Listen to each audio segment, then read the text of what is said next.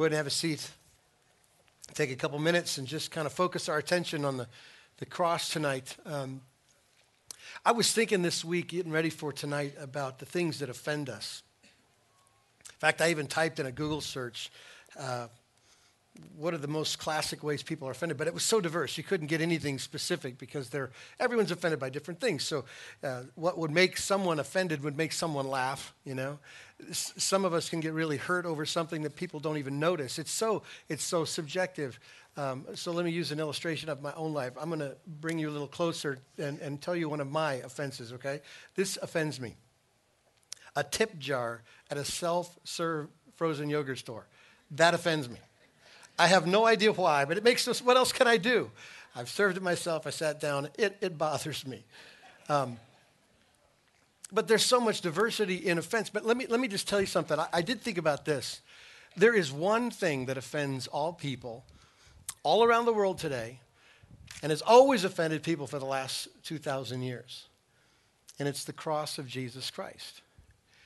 I also was reading in Galatians this week, and just to give you some context for that letter, Paul is writing to a church that's had false teachers kind of infiltrate it.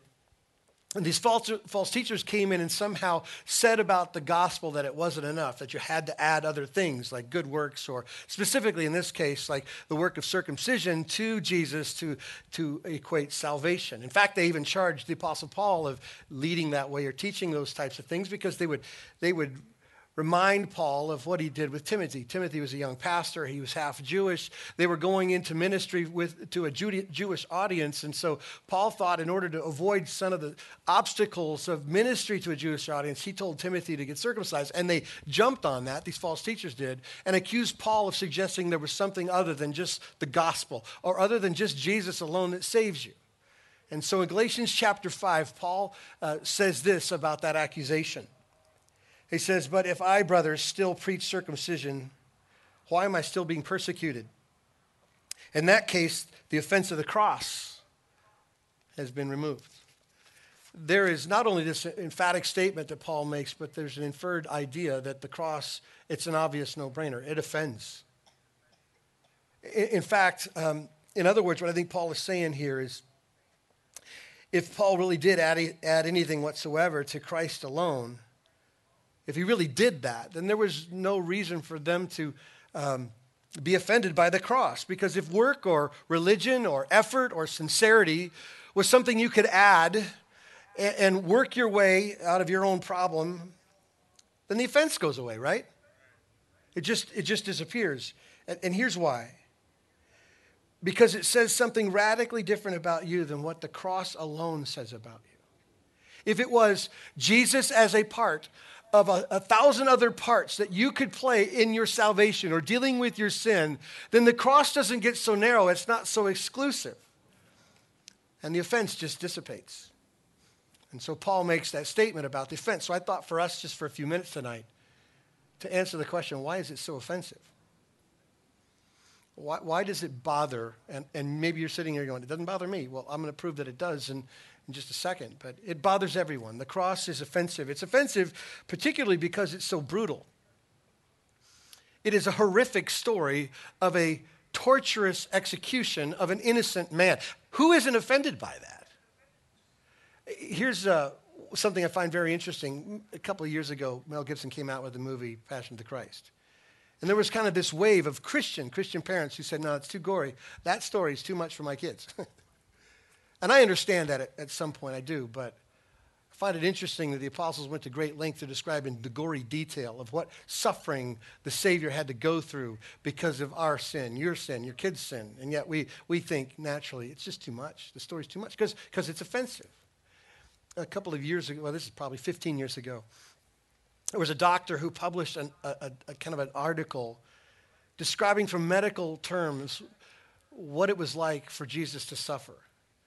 And he talked about the garden. He talked about when Jesus was praying and he was dealing with what was about to happen, the weight of the sin of all men placed upon his shoulders. And he was kind of asking the Father, if this cup can be taken away, take it away. And he is so stressed that he is sweating drops of blood. And the doctor talked about the particular circumstances of how that's possible and why it happened for Jesus. He also talked about the scourging, when Jesus was arrested, falsely accused, and they spent that time mocking him and ridiculing him and then flogging him and all of the things that caused. And then he talked about the cross. And I want to take you through it. He said this: the heavy beam of the cross is tied across his shoulders, and the procession of the condemned Christ, two thieves in the execution detail, begins its slow journey. The weight of the wooden beam, together with the shock produced by blood loss, is too much. He stumbles and he falls.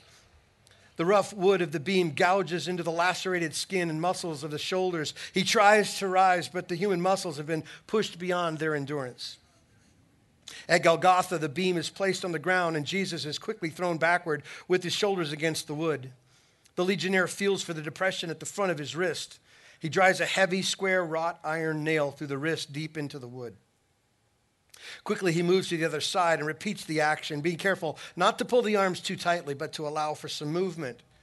The beam is then lifted in place at the top of the posts, and a title reading Jesus of Nazareth, King of the Jews, is nailed into place. The left foot is pressed backward against the right foot, and with both feet extended, toes down, the nail is driven through the arch of each. As he pushes himself upward to avoid the stretching torment, he places his full weight on the nail through his feet. And again, there is searing agony of the nail tearing through the nerves between the metatarsal bones of the feet. As the arms fatigue, great waves of cramp sweep over the muscles, knotting them in deep, relentless, throbbing pain. With these cramps comes the inability to push himself upward, hanging by his arms. The pectoral muscles are paralyzed, and intercostal muscles are unable to act. Air can be drawn into the lungs, but they can't be exhaled. Jesus fights to raise himself in order to even get one short breath. Hours of this limitless pain, cycles of twisting, joint-rendering cramps, intermittent partial asphyxiation, searing pain as tissue is torn from his lacerated back as he moves up and down against the rough timber. Then another agony begins. A deep crushing pain deep in the chest as the pericardium slowly fills with serum and begins to compress the heart. The compressed heart is struggling to pump thick, heavy, sluggish blood into the tissues. The tortured lungs are making a frantic effort to grasp in small gulps of air. The markedly dehydrated tissues send their flood of stimuli to the brain. Jesus gasps, "I thirst." With one last surge of strength, he once again presses his torn feet against the nail, straightens his legs, takes a deeper breath, and utters his seventh and last and final cry: "Father, into your hands I commit my spirit." That's offensive. That's offensive. The horrific nature of the cross, the fact that it wasn't just a way to kill a man, but it was a way to torture a man. And Jesus, God's Son, the perfect one, hung there and took it all. He drank every drop of God's wrath in that pain physically for our sin. And that's why it offends. But you have to look at it. It's Good Friday. That's what this day is about. We have to stare at what Jesus suffered for us. That God himself tortured his Son with our punishment. The cross of Christ is offensive for another reason. It's offensive because of what it says about every man and every woman and every child who's ever lived. The cross is specific in what it says. We don't like hearing about our sin or that it made the death of Christ necessary. We don't like thinking about judgment or punishment. We'd much rather have positive conversations, things that tell a different story, like we're not really that bad. We just need a few adjustments possibly, or maybe there's a lot of unlocked potential in us. We just need some time. But that isn't the story of the gospel, and it's not what Paul said in Romans 3. This is how bad it is. There's no one righteous. No one seeks God. No one does good. Not even one. That's what the cross says. And that's offensive. And the reality of it is we deserve what our sins have earned. The Bible says, Paul said in Romans 6, that the wages, what we earn for our sinful life, is death. Jesus bore that death for us. So we can try to rationalize it. We can try to blame somebody else and use the victim card. We can try to redefine sin and call it mistakes or whatever. Try to take off the edge and say it's not necessarily an offense against a holy God. but the truth is the truth. The cross of Christ screams at us and says we're sinners. That's what it says. And that's offensive. One writer put it this way: the cross preaches that you are a glorious creature gone tragically bad. That you have rebelled against the God who made you, but that he did the most difficult thing imaginable to win you back and lavish you with his eternal goodness. It is wondrously good news, but unavoidable is the offense, that insulting supposition that bad news sets up the good news. You've gone tragically bad. You're a foolhardy rebel against the most powerful person in all the universe. There's nothing you can do to save yourself, earn God's favor, or get yourself out of the cosmic pit that you're in, the pit that you dug, and the pit that you can't climb out of. The offense is that the magnitude of God's solution, the slaughter of his own son, shows the magnitude of our wickedness and the frailty of our utter inability. The cross declares how dire is our condition apart from Jesus. It announces how deep the sin goes, how profound the rebellion is, how impossible is our plight apart from outside help. There's nothing we can do, no effort we can exert, no law that we can follow. The message of Christ crucified says you're an absolute failure in your relation to what's most important. The horror of killing the Son of God points to the horror of our condition. The badness of Good Friday is a tribute to the badness in all of us. The cross embodies some of the most offensive things possible you could say about someone in relation to God and eternity. This gruesome death Jesus died, you and I earned it. The hell Jesus endured, you and I deserved it. The shame he underwent, the scorn, the disrespect, the hurt, all these are as suitable to us sinners as they are unsuitable to the sinless one. What the cross says about our problem offends us. It says every last one of us comes up short. In God's mind, we are worthy of the death that Jesus received. The cross says out loud that God's standard doesn't move, that he hates our sin, that it's so abhorrent to him that he killed his precious son in the most unspeakable way. The cross is also offensive because it says that we are completely helpless. Now, you might have heard the last, 3 or 4 minutes and say, okay, I'm okay with you saying we're sinners. In fact, in my life, I've never met anybody who said they were the exception to that rule.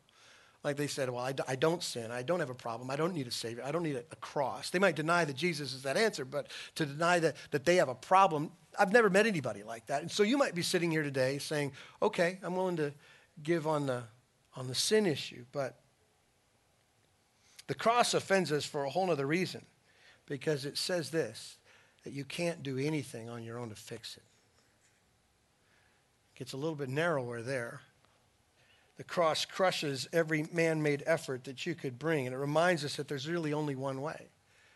There's only one way, and it's God's way, God's solution for sin, that God had to provide a sacrifice big enough, great enough, wide enough, deep enough to cover all of our sin, all of those who would believe. And so here's the story of the gospel. God left heaven, came to this earth, took on flesh, lived the perfect life, and he gave that perfect life to unimaginable suffering and separation from God the Father, and he did it to pay for sin. It's offensive to hear that there's nothing I can do. There's nothing good in me that can add to that. And it's not just that we sin. I know we know that. It's that we have problems with our motives and our intentions and our thoughts. If God simply looked at what's on the inside, without any behavior on the outside, we still fall short. We don't desire what God wants. We don't pursue him. We don't see life the way he sees it. We don't honor him as God and creator. We do our thing. We act as our own gods. That's in us before we ever act out. We do wrong, but here's the worst part about it. We can't do right, not the kind of right that merits God's attention. So that's how broken we are. We can't even add. We can't even fix our problem if you even identified that it was there in the first place. And that's sort of offensive. And I don't know if it's unique to Americans, but clearly we got this issue, right? Here's what's ingrained in our minds. The idea that with hard work, you can fix anything. Just put enough time, energy, money, and effort into whatever your problem is, you can make it better. Well, the gospel and the cross of Christ says, no, you can't. You can't make it better. All you can contribute to is to the death and the consequence of your sin on Christ. And that's offensive. You don't have any good. You have nothing to bring to the story but your sin and your inability. The cross is offensive as well because it's so exclusive. It's so exclusive. Peter, probably the second greatest sermon given in Scripture, I think, next to Christ at the Sermon on the Mount. He is quoted in Acts 4, this wonderful but exclusive statement. And there is salvation in no one else, for there is no other name under heaven by which men must be saved. That is Jesus. Jesus said himself, I am the way and the truth and life, and no one comes to the Father but by me. Now, we have just narrowed all options for sin and our inability to one conclusion: Jesus. There aren't any other options out there. There's no other way to deal with sin. The cross of Christ eliminates all other ways, and that's offensive. Just look around the world. Tell them that Jesus is the only way, and you will stick out like a sore thumb.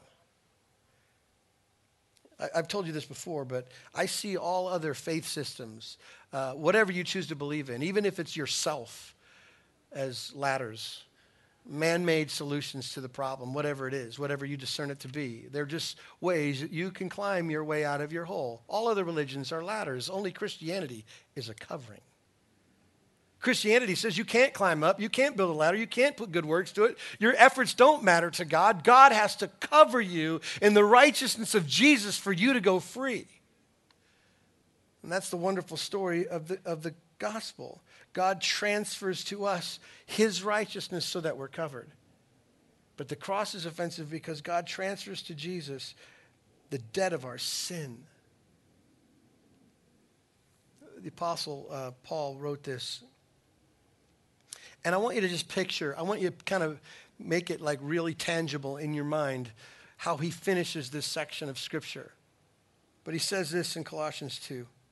And you who were dead in your trespasses and the uncircumcision of your flesh, God made alive together with him, having forgiven all your trespasses by canceling the record of debt that stood against us with its legal demands. This he set aside, nailing it to the cross.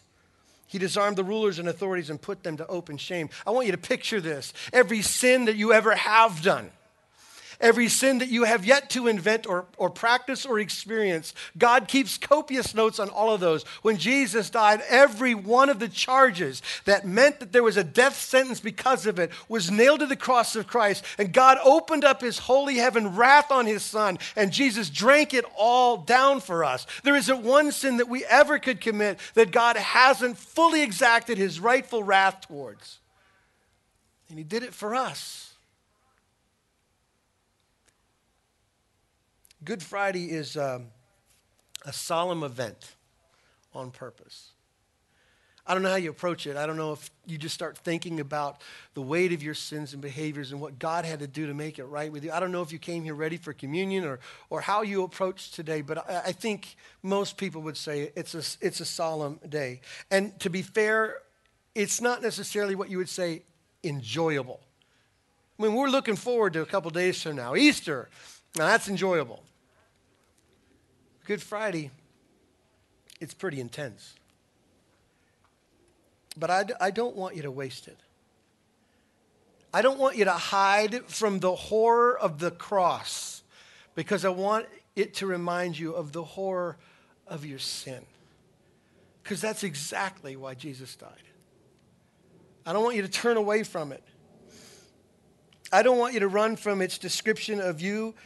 I want you to wrap your arms around the bad news that you're as bad as it says you are, because it makes the good news that you're saved and loved beyond your wildest dreams that much sweeter. Amen?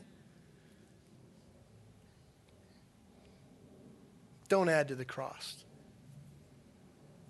Don't wish there was something else. Don't look at what you've done or what you think you've got wired and how you got life going right now as any sense of hope whatsoever. I want you to look at the cross, as horrible and horrific as it is, and I want you to rest there. Because 2,000 years ago, God came for you. And he bore your judgment and my judgment at that horrific, offensive place called the cross. Let's pray together.